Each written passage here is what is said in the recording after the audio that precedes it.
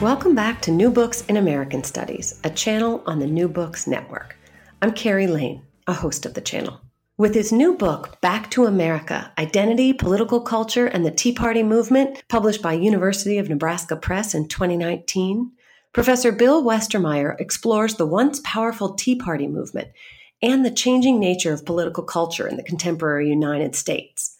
Through extended fieldwork with local Tea Party groups, he documents the distinctive cultural world of the Tea Party movement and the personal journeys that drew participants to it. Westermeyer identifies feelings of political dislocation and disempowerment among Tea Party members, as well as fears about the perceived decline of the country due to secularization.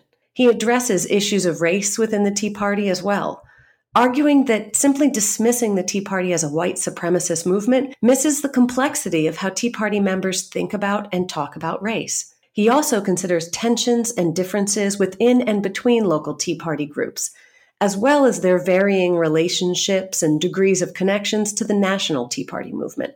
Ultimately, Westermeyer argues, understanding the Tea Party movement, its popularity, and the cultural world it figured, is as crucial today as it was during the party's heyday. For while the Tea Party movement and Trumpism are not the same thing, Westermeyer writes, quote, as Mark Twain might have said, they sure rhyme. I'm excited to be talking today with Dr. Bill Westermeyer, author of Back to America, Identity, Political Culture, and the Tea Party Movement, published by University of Nebraska Press in 2019. In the interest of full disclosure, I should note that I have a personal connection to Dr. Westermeyer's book, as it was published as part of a series I co-edit with James Below for University of Nebraska Press on the anthropology of contemporary North America. So, Dr. Westermeyer, welcome to the show. Hello. So if you could begin for us, could you just tell me a little bit about yourself? Yes. Currently, I'm at the University of South Carolina at Aiken. I grew up in Southern California in Santa Barbara, and I received my BA from UC San Diego in political science.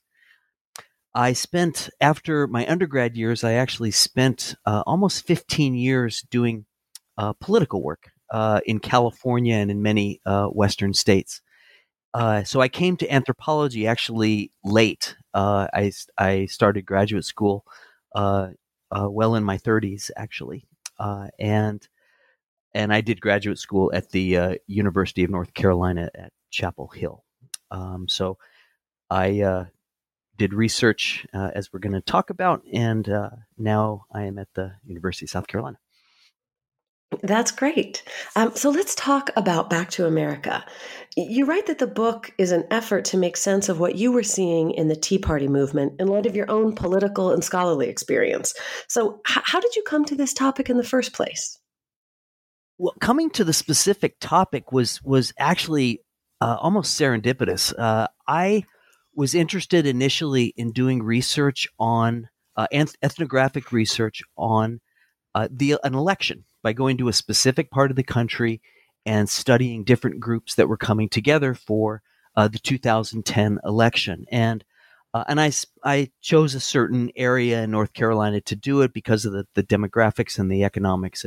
And when I got there in early 2010, I wasn't finding a lot of political organizations operating where I was, but what I started to run into repeatedly was Tea Party groups. And this was in 2010 as the Tea Party was rising. And in the area that I was working in, I saw all these groups. And talking with my committee about it, they said, you really need to change your topic here. So I completely revamped it and started building contacts with these Tea Party groups in Central North Carolina. And oddly enough, there were very, very few other anthropologists that were actually doing research with Tea Party groups. I only knew of 3 or 4, actually. Now, more broadly, one of the reasons that I wanted to study anthropology after leaving political work was because of what I saw from doing political work. I worked at the grassroots level. I was a political operative, you could say, and I engaged in a lot of grassroots politics. We called it parking lot politics, a lot of petitioning and canvassing and things like that. And I found in a lot of instances that the more sort of structural and hierarchical politics that I learned about in political science in college wasn't really what I was seeing. I was seeing a lot of culture when I was seeing a lot of cultural understandings, and people's political ideas and their political viewpoints were oftentimes the result of where they were and their lives and other aspects that were that one could unlock by speaking and talking with people over an extended period of time. If I could give you one example of what I'm talking about, I once worked in the state of Utah on an initiative, a ballot proposition to make it more difficult for police to engage in asset seizure during arrests. And I was working in Utah, and my first impression was, well, this is a very conservative state, and these people aren't going to support this because it sounds kind of liberal. But upon getting to Utah, and with a large population of the Church of Jesus Christ of Latter-day Saints and Mormons, I found that issue resonated with them because of the seizure of property that they had undergone by the government earlier in the Mormons' history. So actually, they were much more supportive than I would have figured. But I wouldn't have figured that out without actually understanding the experience that those people went through. Sorry. So to make a long story short, what I wanted to do was to engage in understanding politics from this level of culture, of personal histories, and the meanings that people attach to political issues. Well, and that sounds like, in a way, an answer to one of the next questions I wanted to ask, which was what initially drew you to ethnographic research in the first place? Yeah, I did answer that to a degree. I think let me take it from another direction, though. I also was bothered by political analyses that attribute agency to large, huge demographic groups, and maybe give those groups larger power or influence than they should deserve. For instance, saying, "Well, all of these people are doing this because they're white male Southerners." Right? And saying, okay, this is what white male Southerners do. And while that can be useful in some regards, I find that there is a lot more complexity to people's political, the path people take to political subjectivities.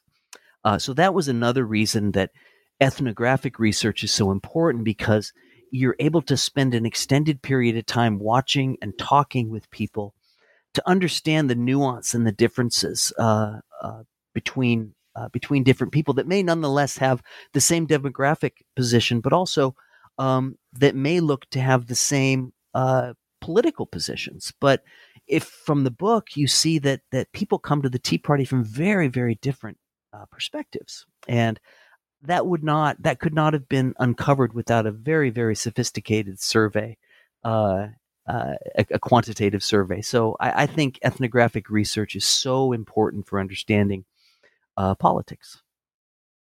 And so, what exactly did your ethnographic research for this book end up entailing? I began to contact groups of Tea Party activists. So the way that the Tea Party was organized at the grassroots level were what I call in the book local Tea Party groups. And these were municipal level organizations, small local organizations of everyday citizens who met on a regular basis in an American Legion hall or a rented space, or sometimes in a restaurant like a Golden Corral or something like that. And in the area that I was living at the time, where I planned to do my research, I was able to very easily contact 8 groups, and I first started by just showing up and telling them what I was doing, and asking if I could observe their groups. And I did that for 18 months of going to different group meetings. They're regularly held meetings. I waited a good 6 months of just observing and chit-chatting with people in their meetings. And then I started doing interviews, semi-structured interviews with people after that. I wanted to wait for them to feel comfortable with me. And at that point, I did about 60 semi-structured interviews. And I think I participated in, I think it was 75 or 80 events and meetings that the groups did over the course of about 18 months. So once you had finished all of that diverse field work, what did the writing process look like for you? How did you go about turning all of that information? Because I can only imagine the page counts of transcriptions and field notes. How did you go about turning all of that into a book? The transcription was really a nightmare to do. And this sort of answers your question in a couple of ways. The first thing I have to say is that being a little older, I sort of was raised in a world where we didn't do everything on a keyboard. So I was raised writing. And so I had to transcribe my interviews by using a voice to text program. So I was literally reading out loud repeating rather my recordings into a microphone and having them transcribed. So that took a while. So after I transcribed all the data, what I did was I sat down for, gosh, it must have been a week or two, in a coffee place in Chapel Hill, and just read the entire body of research that I had done. I just read everything with a notepad, and started writing down themes that were emerging from the data. So I was trying to be inductive about it. I was not trying to say, well, this is, I wasn't trying to validate what I was thinking, but actually grasp theory as I read through the material. So I spent a good deal of time, came up with several themes. I then coded, or actually indexed, all of it using NVivo, analyzed the data, and then did the writing. And as I said, I wasn't raised as a typer, so in the questions you sent me, one part of it says, "Did you write on paper?" Yes, actually, I wrote almost the entire manuscript on yellow legal pads, and then transferred them to text, actually. So yeah, so that's how we produced the book. It was all in longhand on yellow legal pads. I like it. I like the old school approach. I don't necessarily write out my entire manuscripts on paper, but certainly the beginning of the process starts there for me, always. Yeah, I found that when I came back to school in my 30s, that I was trying to compose on a keyboard, and everything came out too choppy, and so I just started writing things, and I find it works much better. So then let's turn to the book itself. In your introduction, you note that your own political positions rarely aligned with those of the people you were studying. And I think that's one of the first questions many people would have about your book, right? Which is sort of how you navigated the political differences and the differences in perspective between yourself and the individuals that you're writing about. So I thought perhaps you could speak a little bit about that. Yes. Some of my friends some of my friendships that I had while I was producing this would often say, "I don't know how you did that." Them knowing me and what have you. So a couple of ways to answer this. One of them is fairly simple. The other is one that I still ruminate over. First, when I did political work, I often worked on what some people may be familiar with as ballot propositions or initiatives. These are issues that go in front of voters and people vote yes or no on them. So, in other words, I was oftentimes approaching voters on single issues. And oftentimes, when somebody agreed with the issue I was working on, they may not have agreed on other issues that I might hold dear. And I had to sort of suppress that when I was doing political work. It says, I don't care if your political beliefs I find offensive as long as you agree with this issue that I'm working on right here. And this is a lot of what Saul Alinsky, a great organizer, used to speak of. And so that, I think, was a good preparation for me to do this research, because I was very used to sort of putting my own political sensibilities to the side and listening to what people were believing. Now, the other point was more of an ethical problem that I still think about, and that is, I didn't want to tell people what my political views were. And I told them that up front. I told them I would prefer not to discuss my political beliefs because I didn't want it to affect the way that you were responding to me. And the reason I think that was important was from the way that I was beginning to understand right-wing populism in America. And that is, right-wing populism today has a very strong demonization of opposition.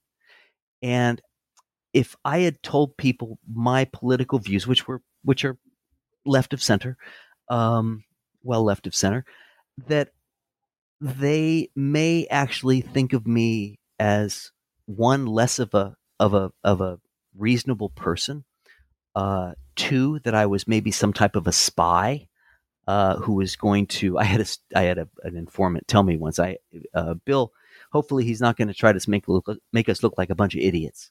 And so I was very cognizant of that, and I think the point of this was, what did I produce afterward? Did I produce a piece of work that was fair to the people who I would not be ashamed of showing them the manuscript? And that's what came out. I was honest with the way my people were, and I believe that those two factors made sure that the data I got was good.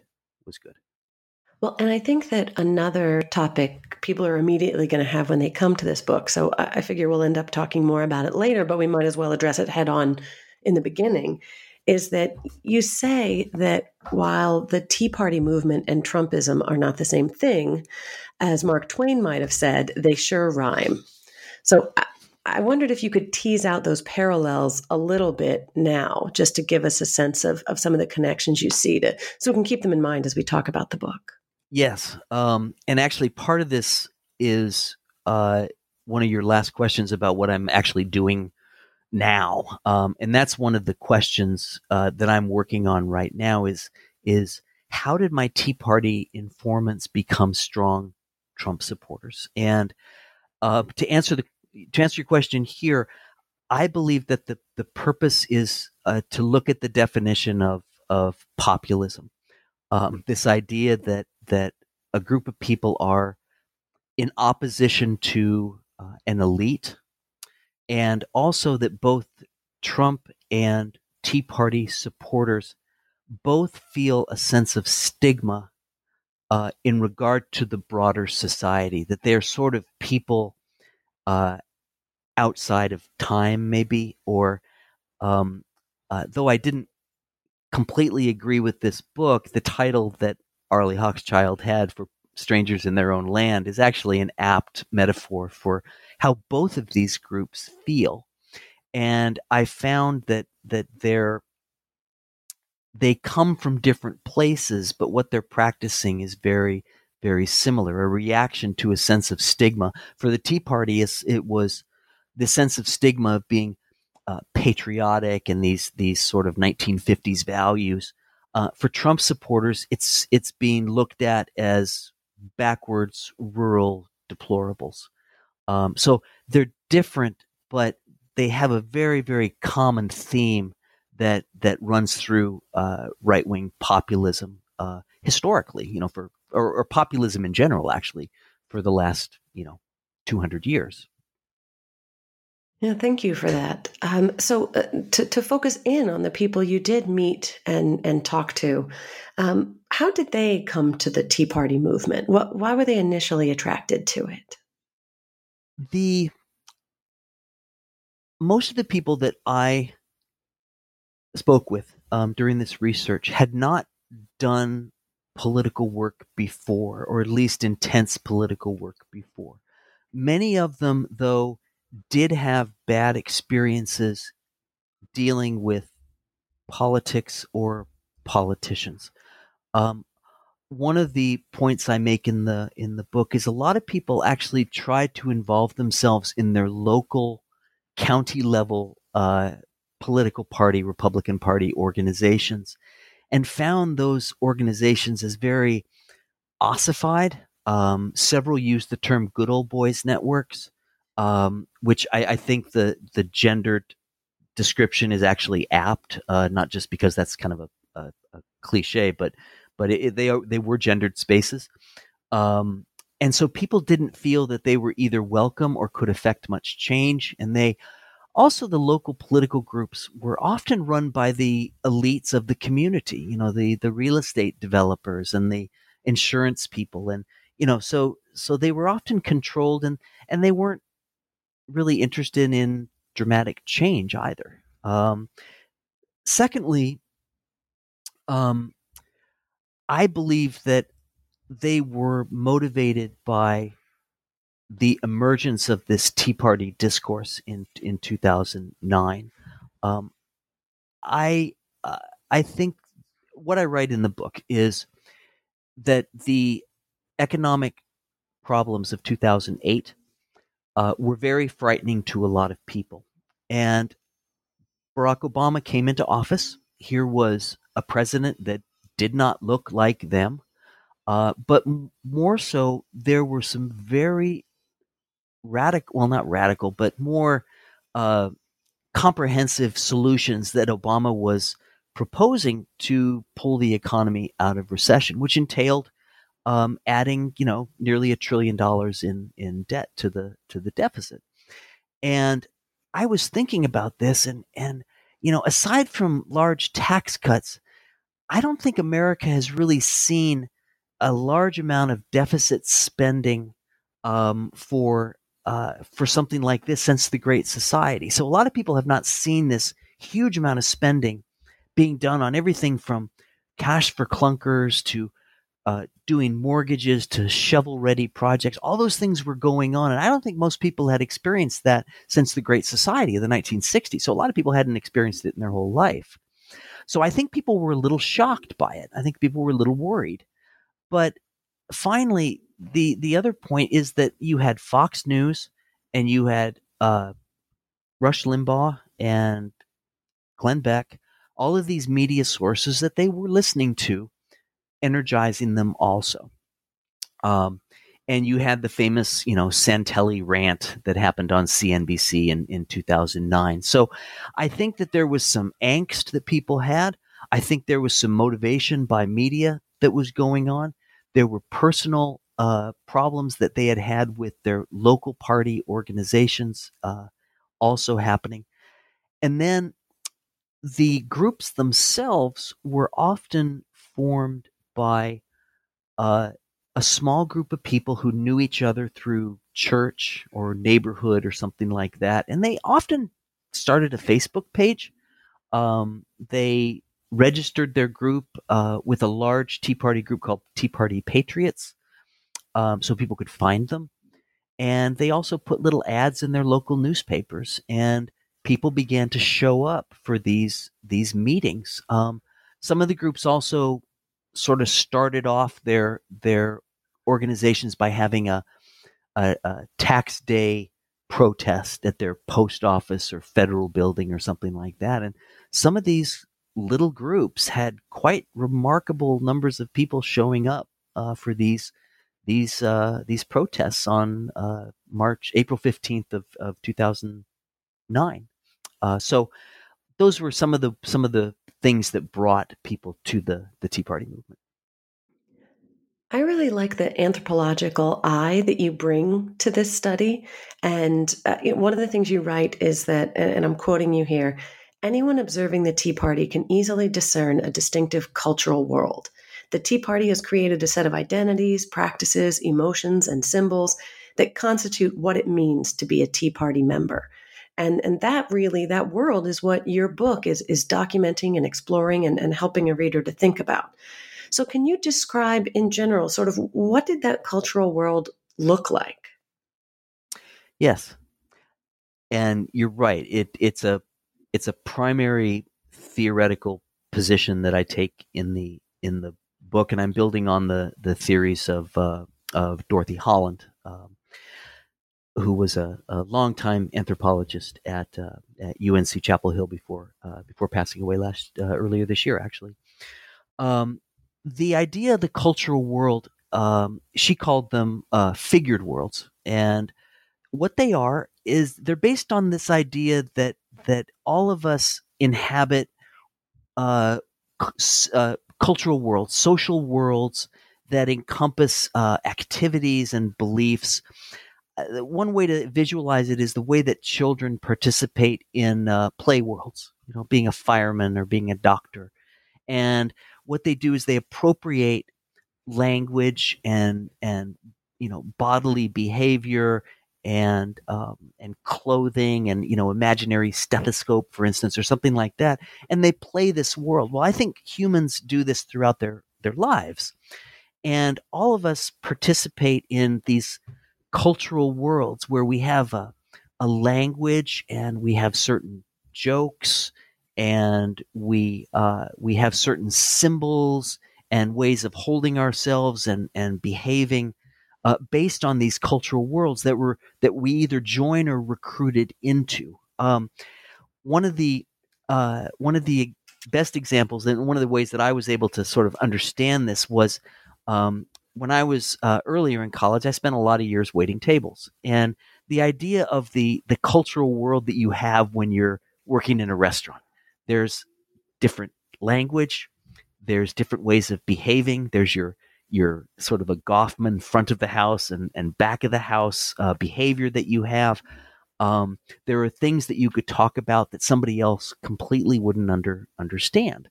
And the Tea Party is this kind of world. People were unsatisfied with the way the country was, and also they were unsatisfied that their way of seeing the world politically and socially was not valued in the society. So the Tea Party formed this world that people could inhabit and operate within for a little bit of time every few weeks. And they could celebrate the founding fathers. They could read the Constitution. They could talk about how American values are going to hell in a handbasket, and all of these things they could do in these spaces. And it was a world. It was a little social world that people occupied. And I think that's a very important way to look at how, to a large degree, social movements operate. People exist in cultural worlds of the social movement, and this is the basis in which one fashions a sense of political self, a sense of political identity. So for the Tea Party, one would enter this cultural world through, say, entering through a local Tea Party group, and there would be the Pledge of Allegiance right off the bat, and then people would say a Christian prayer, and then people would sometimes have a history lesson, or they would talk about one of the articles of the Constitution. They would plan political activities, like what maybe going and sitting in on a board of commissioners meeting. They would talk about how they see American culture, and they would often frame the problems in America. They would frame those things in the context of the cultural world. Well, if America followed the founding fathers, if they followed the Constitution, we wouldn't have these problems. So it was not just a world that one participated in, but it was also a frame in which to value events and people including me at one point. So that's how the cultural world operates. Well, I'm an anthropologist in an American Studies department, so I also sort of accidentally ended up teaching history as well as anthropology. And I was really interested from that perspective. I was interested in your discussion of the ways Tea Party members use historical facts, and you write facts in quotes. And you described these facts as being deployed sort of as, quote, hidden treasures that buttress their vision of America. And I found that really fascinating. And I wondered if you could tell us a little bit about some examples of those sorts of facts and how they were used. Yes. Part of I'm going to go off for just a second and explain one thing. I read a book by an historian named Jill Lepore, who wrote a book called "The Whites of Their Eyes," and it was how Tea Partyists use history. And one of the points that she makes is that, to a large degree, people in the Tea Party were making the people of the past, the founding fathers, almost contemporaneous with today, and trying to judge how they would act in regards to healthcare reform or something like that. And Jill Lepore found this as a problematic way to look at history because history changes. You can't. There's no direct analogs between then and now. That's one point. But more directly to your question, there were a couple of really interesting stories. One of them was regarding how God favored the Americans in the uh, uh, American Revolution. Excuse me.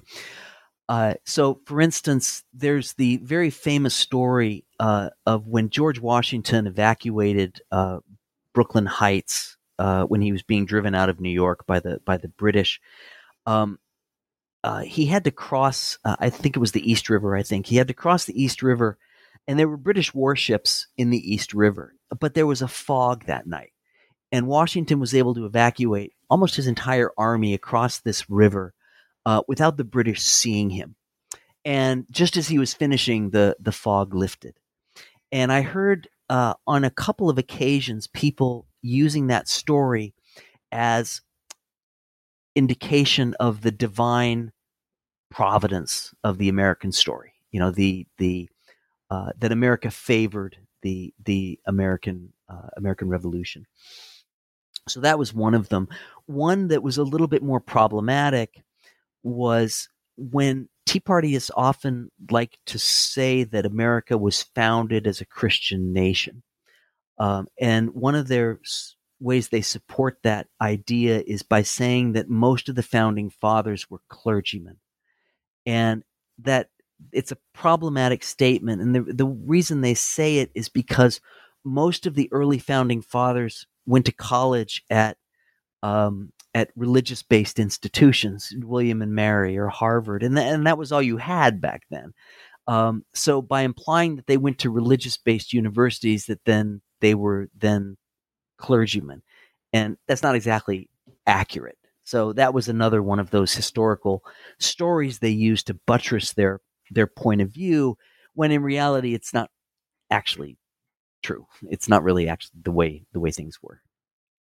Well, and as you mentioned earlier, social movement participation is a highly personal journey.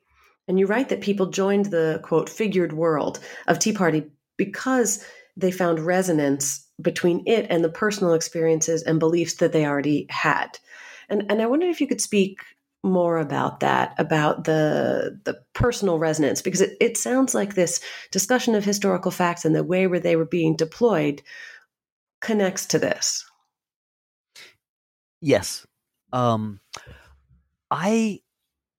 This is one of the primary, besides the cultural world, this is the other main takeaway that I want people to have for this book. That in order to understand why people do what they do politically, you have to understand the personal trajectory that they've taken. What have they experienced? in their lives that bring them to that place that they are at in the social movement. And I spend an entire chapter with several different people tracing their path to joining the Tea Party based on their earlier lives. And I think my most favorite one in that chapter is the one I do at the end, which was a very pious Christian woman who was a very strong Tea Party supporter, and what her experience was working in the furniture mills in North Carolina in the 60s and 70s. She grew up in the low country of South Carolina, so she had been poor her entire life. She was a sharecropper actually in the low country, and she was very religious. And when I asked her why she joined the Tea Party, she started talking about the religion of America and how it was being, she was talking about how America was secularizing. How, for instance, she said Madalyn Murray O'Hair took religion out of schools, which was the woman who filed the lawsuit against prayer in school. And she talked about Roe versus Wade. And in these ideas, she was saying that the government was making America a bad country in God's eyes. And so as a result of that, the Tea Party was her way of bringing God back in by having the people more active in the politics in America. Let's see. Another was a woman who, was a man in tobacco country in North Carolina who felt that politics was made up of backstabbing and deal making, and he saw it as inherently corrupt. And he had retired from. He was actually an executive, and he retired and moved back to this area. And he tried to involve himself in some of the local organizations and government bodies and things in the county, and he kept finding people trying to tear him down. And what he said to me was, the Tea Party isn't like that. They're not trying to promise anything anybody. We're just trying to hold people accountable at the grassroots. So he had this bad experience with politics. He was also remembering an earlier time that when he was growing up in that area, when social relations were much simpler and the economy was much simpler, and he was using that as a mirror almost to understand why he wanted the change that he wanted, or why he was feeling dislocated from politics. So the book is full of a lot of stories of people's personal journey to the Tea Party, and I really I'm sort of proud of that chapter, because I think it's important for us to look at people's politics that way. We're not just responding to Fox News or MSNBC and saying, okay, that's what I believe, but we consume it and we process messages through our own lives and then develop political ideas and positions from that. Well, and definitely the examples you just mentioned touch on what I find to be some of the most interesting sections of the book, right? Which was really coming at this movement from the grassroots, coming from the people themselves and their lives, and what drew them in and what spoke to them about the Tea Party or their interpretation of it. And, those feelings of political dislocation and disempowerment, ideas about religion and what they perceive as a widespread rejection of Christianity in the United States. I mean, those were just really compelling portions of the manuscript. So I'm glad those came up in the examples that you mentioned. Another topic that comes up a lot when discussing the Tea Party, one of the most frequent charges that's leveled at the Tea Party and its members is that of racism. And you explain that dismissing the Tea Party as a white supremacist movement misses the complexity of how Tea Party members think about and talk about race. So what does a more nuanced examination of race and the Tea Party reveal? This is an entire chapter in the book, and it was a challenging chapter to write. And I do have to give a shout out for some help I received on this, some guidance I received on this from Charles Price at the University of North Carolina. He's at Temple now. I found that saying that the Tea Party was motivated by racism as being much too simple. And one of the very curious things I found as I was doing my research was that at most of the Tea Party groups, at one point or another, they were very much brainstorming of how to attract more African Americans to the movement. In other words, they wanted blacks in the Tea Party and could not understand, and seriously could not understand, why they couldn't attract any. And this was a very curious thing, right? To say, well, these are white supremacists, but they want to attract African Americans to the Tea Party. That's kind of a contradiction. What I argue in the book, and from the data that I have, was that the Tea Party is practicing a form of whiteness, and they're also practicing a form of colorblind racism. So the Tea Party is looking at the world through a conservative lens. Achievement, self-reliance, responsibility, the founding fathers. And so as we know that much of the disadvantage to people of color comes from structural factors, or structural power, even the power of hierarchy, the power of even things like implicit bias, or even the institutions that are reproduced in our society that reproduce racial and ethnic, and gender oppression. So in the Tea Party's world, they're not looking at the power of structure. They're looking at the individual. And so in their eyes, any individual should be able to live the American dream. So in a sense, that is inherently racist because it is not taking into account the structural impediments to people of color in America. Now, the other point is that the Tea Party activists are emulating and celebrating the founding fathers. But at the same time, many of those founding fathers owned slaves. So the idea that these historical figures are paragons of virtue is not is contested in America, and not just by people of color, but also of white Americans also. So those are 2 points that I speak of in regard to how they are practicing a form of racism that is very subtle, and I'm not even we could call it racism. It's colorblind racism, but it's also an ignorance to the way that power operates in institutions and structures in America. I think I could go on a little bit more, but maybe you might have a follow-up for me, but I think I've answered that okay.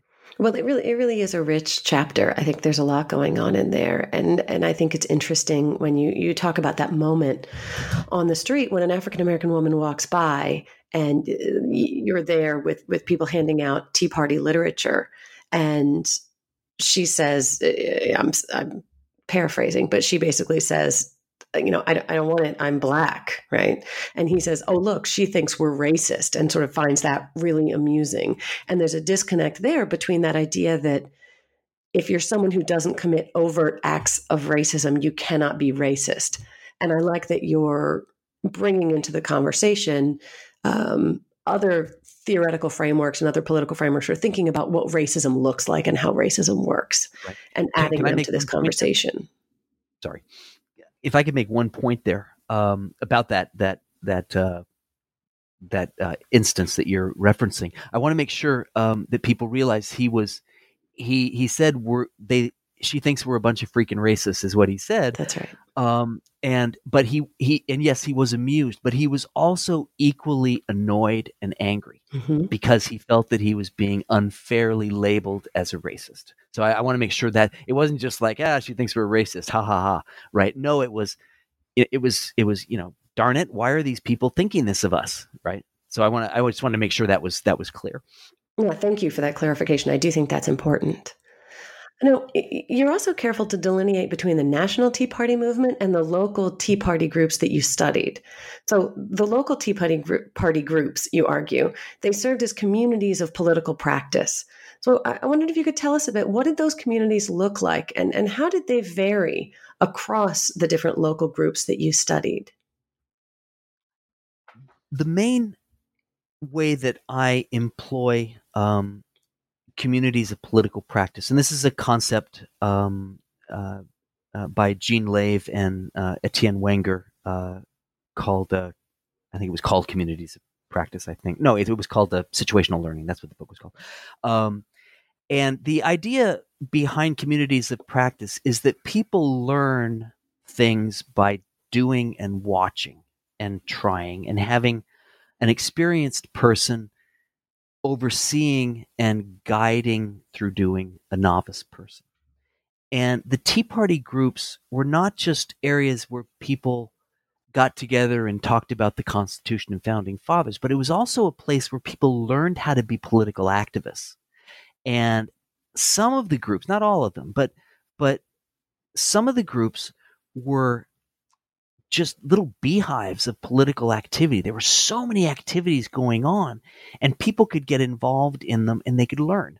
An example was public speaking. So if you were to go to what we call county commissioners here in California, they're board of supervisors, the county legislative bodies, oftentimes you're allowed to do, I think they're 2 or 3 minute addresses to them at the beginning or the end of their sessions. And people started doing this at one of the groups, or several of the groups actually. And some people were absolutely terrified of standing up there and actually speaking, but they were helped along by others. And so they became fairly experienced people at speaking and also being pretty hard hitting in these things that they said. People learned how to leaflet and approach voters going into a polling booth, to give them a leaflet, to show them, give them suggestions for voting. So what I mean by these communities of practice, and I think this is what makes the local groups so important, is that they were spaces where people were learning how to be activists. They were schools of democratic process, basically, and which I think is important.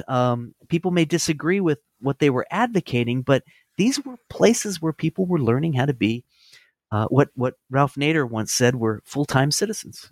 And it was very, very interesting to watch them develop these skills of political organizing. And what were some of the key tensions and differences you found that emerged both within specific local groups and then between different local Tea Party groups? One of the tensions, two tensions that I outline in the book, one was actually in regard to religion. What was the place of religion in the Tea Party? This was a common tension that was present throughout the work, actually. Many of the people who were Tea Party activists were religious, were evangelicals, but it was almost like the cultural world of the Tea Party, you weren't supposed to have that. In other words, that wasn't part of the figured world of the Tea Party, was devout Christianity being brought into the political sphere. Now, people argued about that, but that was a common understanding that there isn't a place for that. But that tension was constantly there. And there was one group which was really quite remarkable. It was a man who was very religious, who actually had formed a Tea Party group that was more religious than Tea Party instead of the other way around. And this caused him to attract a very unique group of people who were very religious. But it also caused tension when new people would come in and think that they were joining a Tea Party group, and actually seeing that it was more attuned to a church service. And so that was one of the tensions. Another tension was, how disruptive is a group going to be?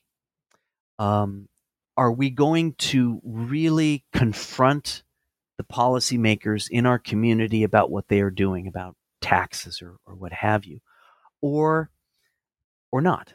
And several of the groups were quite confrontational, but a couple of the other groups, the people, these were small southern towns, right? So people knew some of the people running the cities. And so the idea of them confronting these people that they're going to see at the grocery store, right, or who they went to high school with, was a little bit more difficult. So this group in particular did not get involved in much confrontational politics. They didn't get much involved in much politics at all because of this idea that they were offending people that they knew.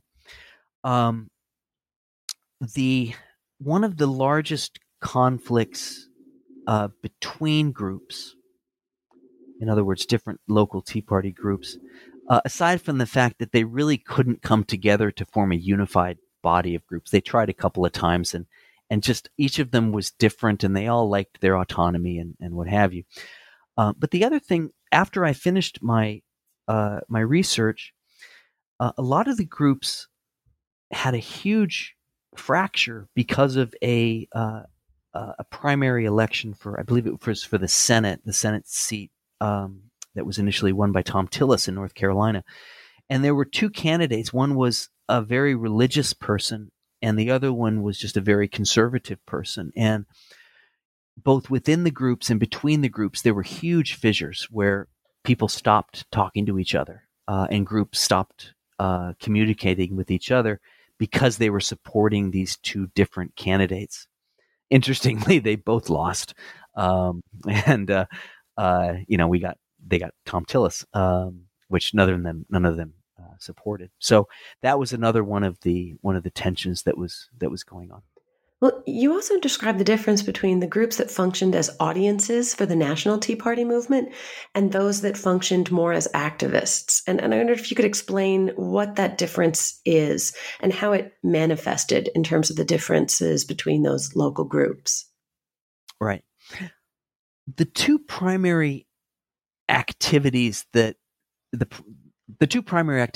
happened in the local Tea Party group meetings were planning political activities, engaging in political activities, and listening to speakers come and talk about things. And these could have been speakers from local organizations. They could have been candidates coming to seek support.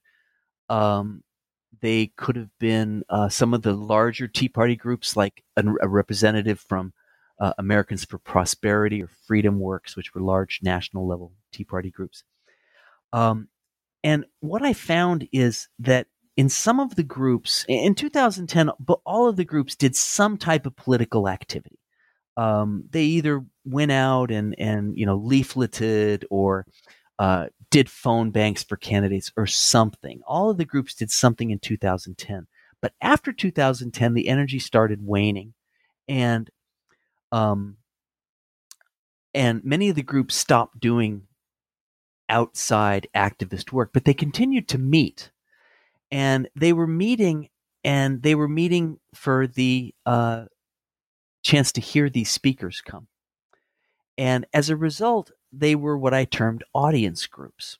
And then several of the other groups continued to do very active organizing. I think there were 4 or 5 groups that were really quite effective and quite active. And I called those activist groups.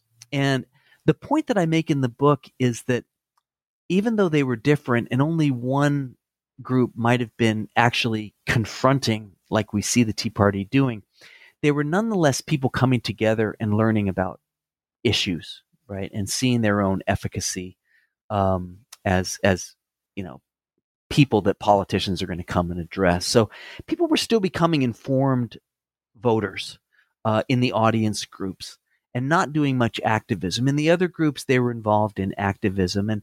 And I want to make the point that though the activist groups were probably a bit more interesting and probably a little bit more effective, that there was still things going on in groups that were not visible and probably were not being paid attention to by groups. But if somebody wanted to draw upon a large group of high propensity voters, go to a Tea Party group. Even if they're not doing activism, there's a whole bunch of very conservative people that are going to listen to you. So those were still important spaces for people to be involved with, and important for the movement in general. Well, and following on that, you do note that, especially I think the activist groups, many of them developed new sets of grievances, some of which fell outside the original Tea Party focus on taxes and spending. And I thought maybe you could talk a little bit about some examples of these new grievances. Some of them were understandable. For instance, the Second Amendment.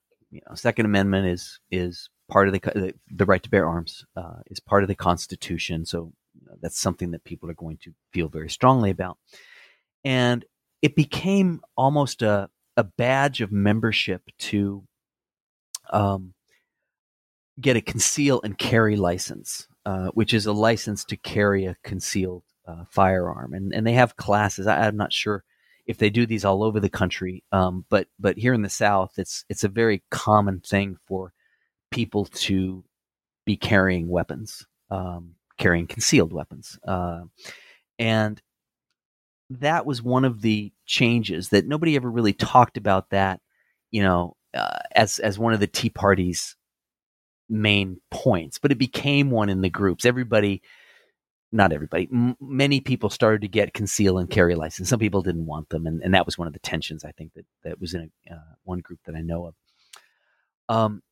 The most interesting was, and I outline in a later chapter of the book, is the organizing around what's called Agenda 21. This is a body of guidelines that was created from the Rio Climate Summit in the 90s. And it's a guideline for local governments in how to become more sustainable. And Agenda 21 today is seen as a conspiracy to take people's liberty and freedom away by, making them live in condensed housing near, rail lines, for instance, or things like that. That it's an infringement on their freedom. But when I started my research, nobody was talking about it. And a person in one of the groups started talking about it, and people thought he was kind of nutty for bringing up this conspiracy. But what was really interesting was that there were people starting to talk about it in other groups too. And it was not being talked about on the media, on Fox, or in the media rather, on Fox or Glenn Beck, even Glenn Beck, who peddles in conspiracy theories. It wasn't even mentioned, but it started to bubble up from the Tea Party groups, this idea of Agenda 21 being a plot. And eventually the larger organizations noticed this bubbling up from the grassroots, and they appropriated it. And then it started circulating there. And so it was something that actually started with the Tea Party and moved out into the wider conservative network, and to a degree where it was actually put into the platform at the Republican National Committee in 2012 or 14 or something. So this is another point that I want to make. When people talk about the Tea Party, they think that the people are sort of automatons that are blindly listening to Glenn Beck and Fox News and just following orders, when in reality, these local groups were vibrant. They were sites of cultural production where people were developing new grievances that were then fed back into the movement, into the network of movements that made up the Tea Party. So, it's everybody is political actors act, right? People who are involved in politics act. They take what they learn and they respond to it, and they socialize with it, and they use it, right? It's not just that people are being told what to do politically. Well, and I think following on that, you're right that social movements like the Tea Party, in addition to media and online sources, that they're really changing the structural characteristics of American institutional politics and sort of resulting in this political culture in which political parties no longer have the power to conceptualize, focus, or even respond to the broad ideological terrain of American political culture. And I thought that was a really powerful statement you make. And what do you see as the implications of this new structure? I'm not hopeful. I and I'm still thinking through. I mean, obviously I stand behind what I wrote, but I'm still thinking through this because it's kind of an area of research that I'm doing right now. We can talk about later. Um, but I think we see this happening with Donald Trump because most of the we're seeing this with the impeachment that's going on, is all the Republicans have pretty much fallen in line behind Trump. But they didn't at the beginning when he was running. And it seems that the Republican Party is really irrelevant today. It's this group, what they're calling the base, which is being motivated through social media and through Trump's Twitter feed and through social media and broadcast media. And a lot of the issues are being developed and circulated in that way. So the political party, the Republican Party, to me, almost doesn't seem to exist anymore. There was no way that here in South Carolina, the former governor, Mark Sanford, was going to run for president, but they wouldn't even let him, they wouldn't even open the primary. They canceled the primary because they didn't want Trump to have any opposition. So I think the parties really have become irrelevant. Now, what are the implications? I said I'm not hopeful because I think that the media architecture that we have today, the bubbles and the echo chambers that exist, are very dangerous for democracy. And I think that people are not practicing our democracy has changed, and people are not practicing partisanship in regard to this. These are the things that I believe in as a Republican or a Democrat. Oftentimes, what people are doing today is saying, what I believe is that I don't believe in those people over there. Those people are bad or evil or sick or something like that. And I think that's one of the repercussions of this media-driven political culture that we have today. I might have gone off your question a little bit, but I think that answers it to a degree. Oh, that's great. And I think you answered the next one I would have asked, right? Which is sort of about how Tea Partyists responded to Trump. And I think you sort of spoke to that. Yes. I was actually surprised. I'm actually writing a piece for, it's called a afterword, or a coming back to an article I wrote for the Political and Legal Anthropology Review. They've asked me to write an epilogue basically to the article I wrote a couple of years ago, and I'm writing that right now. In how did my Tea Party supporters become such strong Trump supporters? And late in 2016, early 2017, I didn't think that my Tea Party supporters were going to support Trump, because I didn't think Trump was the political fundamentalist and the founding father,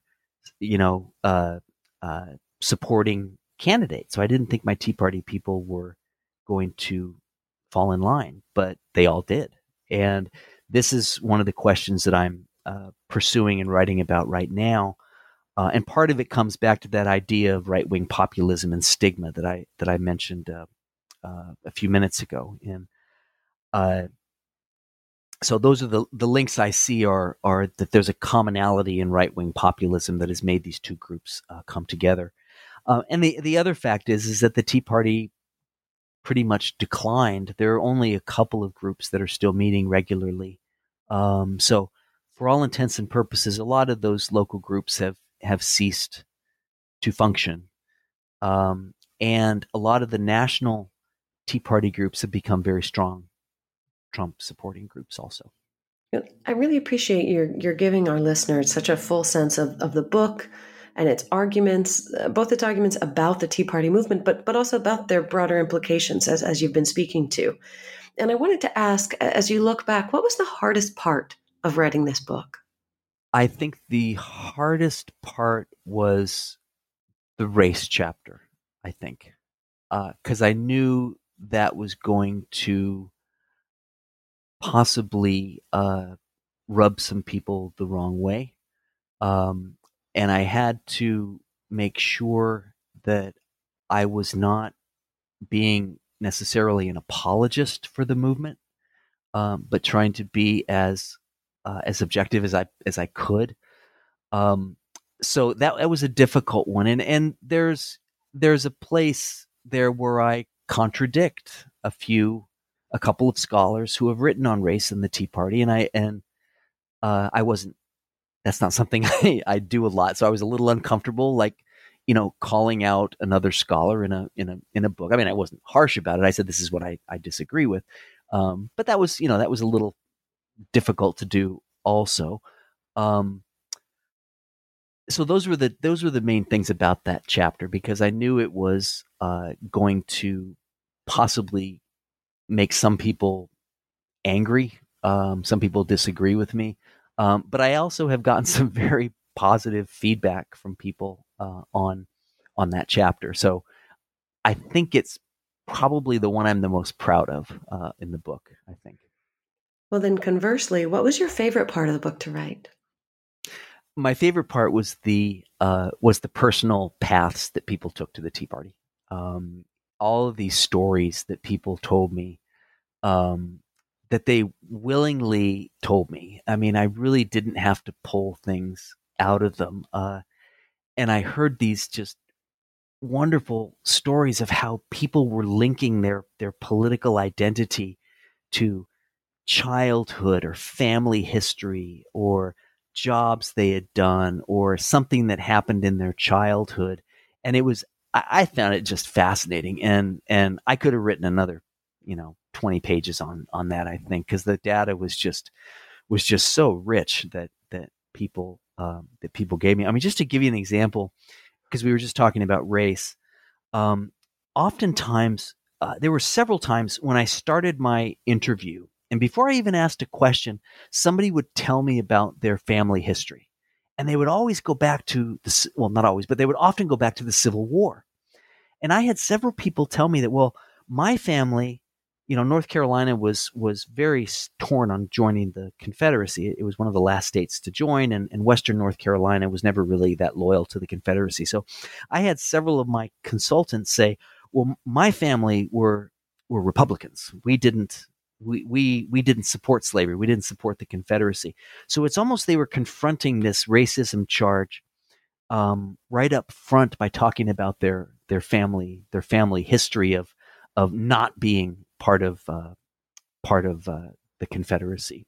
So that's one example, but it was really the data was really fun. I really enjoyed some of these conversations, and I think it's one of the great things about being an anthropologist is being able to sit down and hear these ways that people see the world that are so rich and nuanced.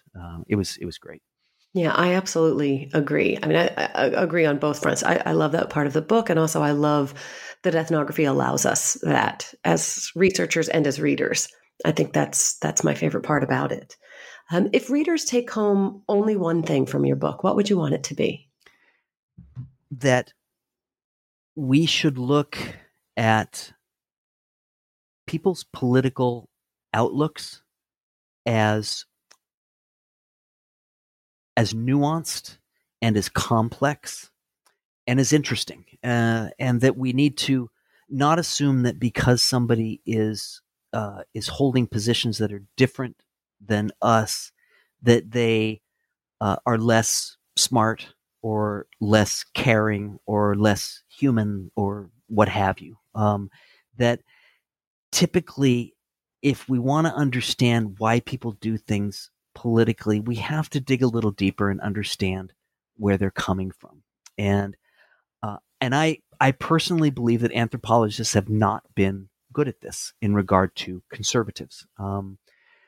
This book, as far as I know, is the only book on the Tea Party that's been written by an anthropologist. And I don't think, while I kind of like cornering the market, I don't think that's right. I think there should be more anthropologists that are engaging with the right wing and trying to understand it, because that's how we're going to understand the position that our country and the world actually is in right now, is through understanding where people's political outlooks are coming from, what their history is, what they're afraid of, what they're angry about. And they're different, but everybody has them. Everybody has them. Thank you, Bill. It's been a real pleasure talking with you today. And before I let you go, I wondered if you could tell me, what do you think your next project will be? I am doing a couple of things. First, I want to use a little bit more of the Tea Party data to, one, write on the Tea Partyists becoming Trump supporters, and then two, I've also not read much on how conservatives visualize environmentalism. And there was the Agenda 21 situation that I talked about a few minutes ago uncovered some interesting ways that conservatives look at nature and land, and the way that humans look at nature. And I want to do a little bit more on that. The next project is going to be difficult, and it's going to take some time, but I am most concerned about the dramatic changes in American political culture just over the last couple of years. I think that we have seen with not just with Trump, but it's been made much more salient with Trump. But also, I think even going back to some of the things that Mitch McConnell has done, our political culture, in other words, how we operate as a democracy, both institutionally and in the public, is based on a culture that is very fragile. And I never realized how fragile this culture is. In other words, how easily it can be disrupted, and how things that were not sayable or doable just a few months ago are now sayable and doable.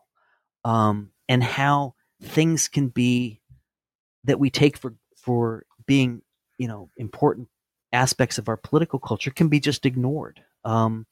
I got to thinking about this when the Senate refused to take up Barack Obama's choice for Supreme Court at the end of his term, when they didn't take up and they waited until the election. And they were within their rights to do it, but it was something that should not have happened. And I was very struck by how easy it was for them to change something that was so fundamental in American democracy. So my next project is to do something more expansive on the political culture and how it's shifting dramatically, and how fragile that political culture actually is. And that I don't think we realized how fragile our political culture is until just within the last couple of years, I think. I think that will be a fascinating book to write and a fascinating book to read. So I will look forward to you writing it and me reading it when you've done all the heavy lifting. So thank you again, Bill, for talking with me today. I've really appreciated it and enjoyed it. I enjoyed it too. Thank you very much. This is Carrie Lane, a host of New Books in American Studies, a channel of the New Books Network. You've been listening to my interview with Bill Westermeyer, author of Back to America: Identity, Political Culture, and the Tea Party Movement.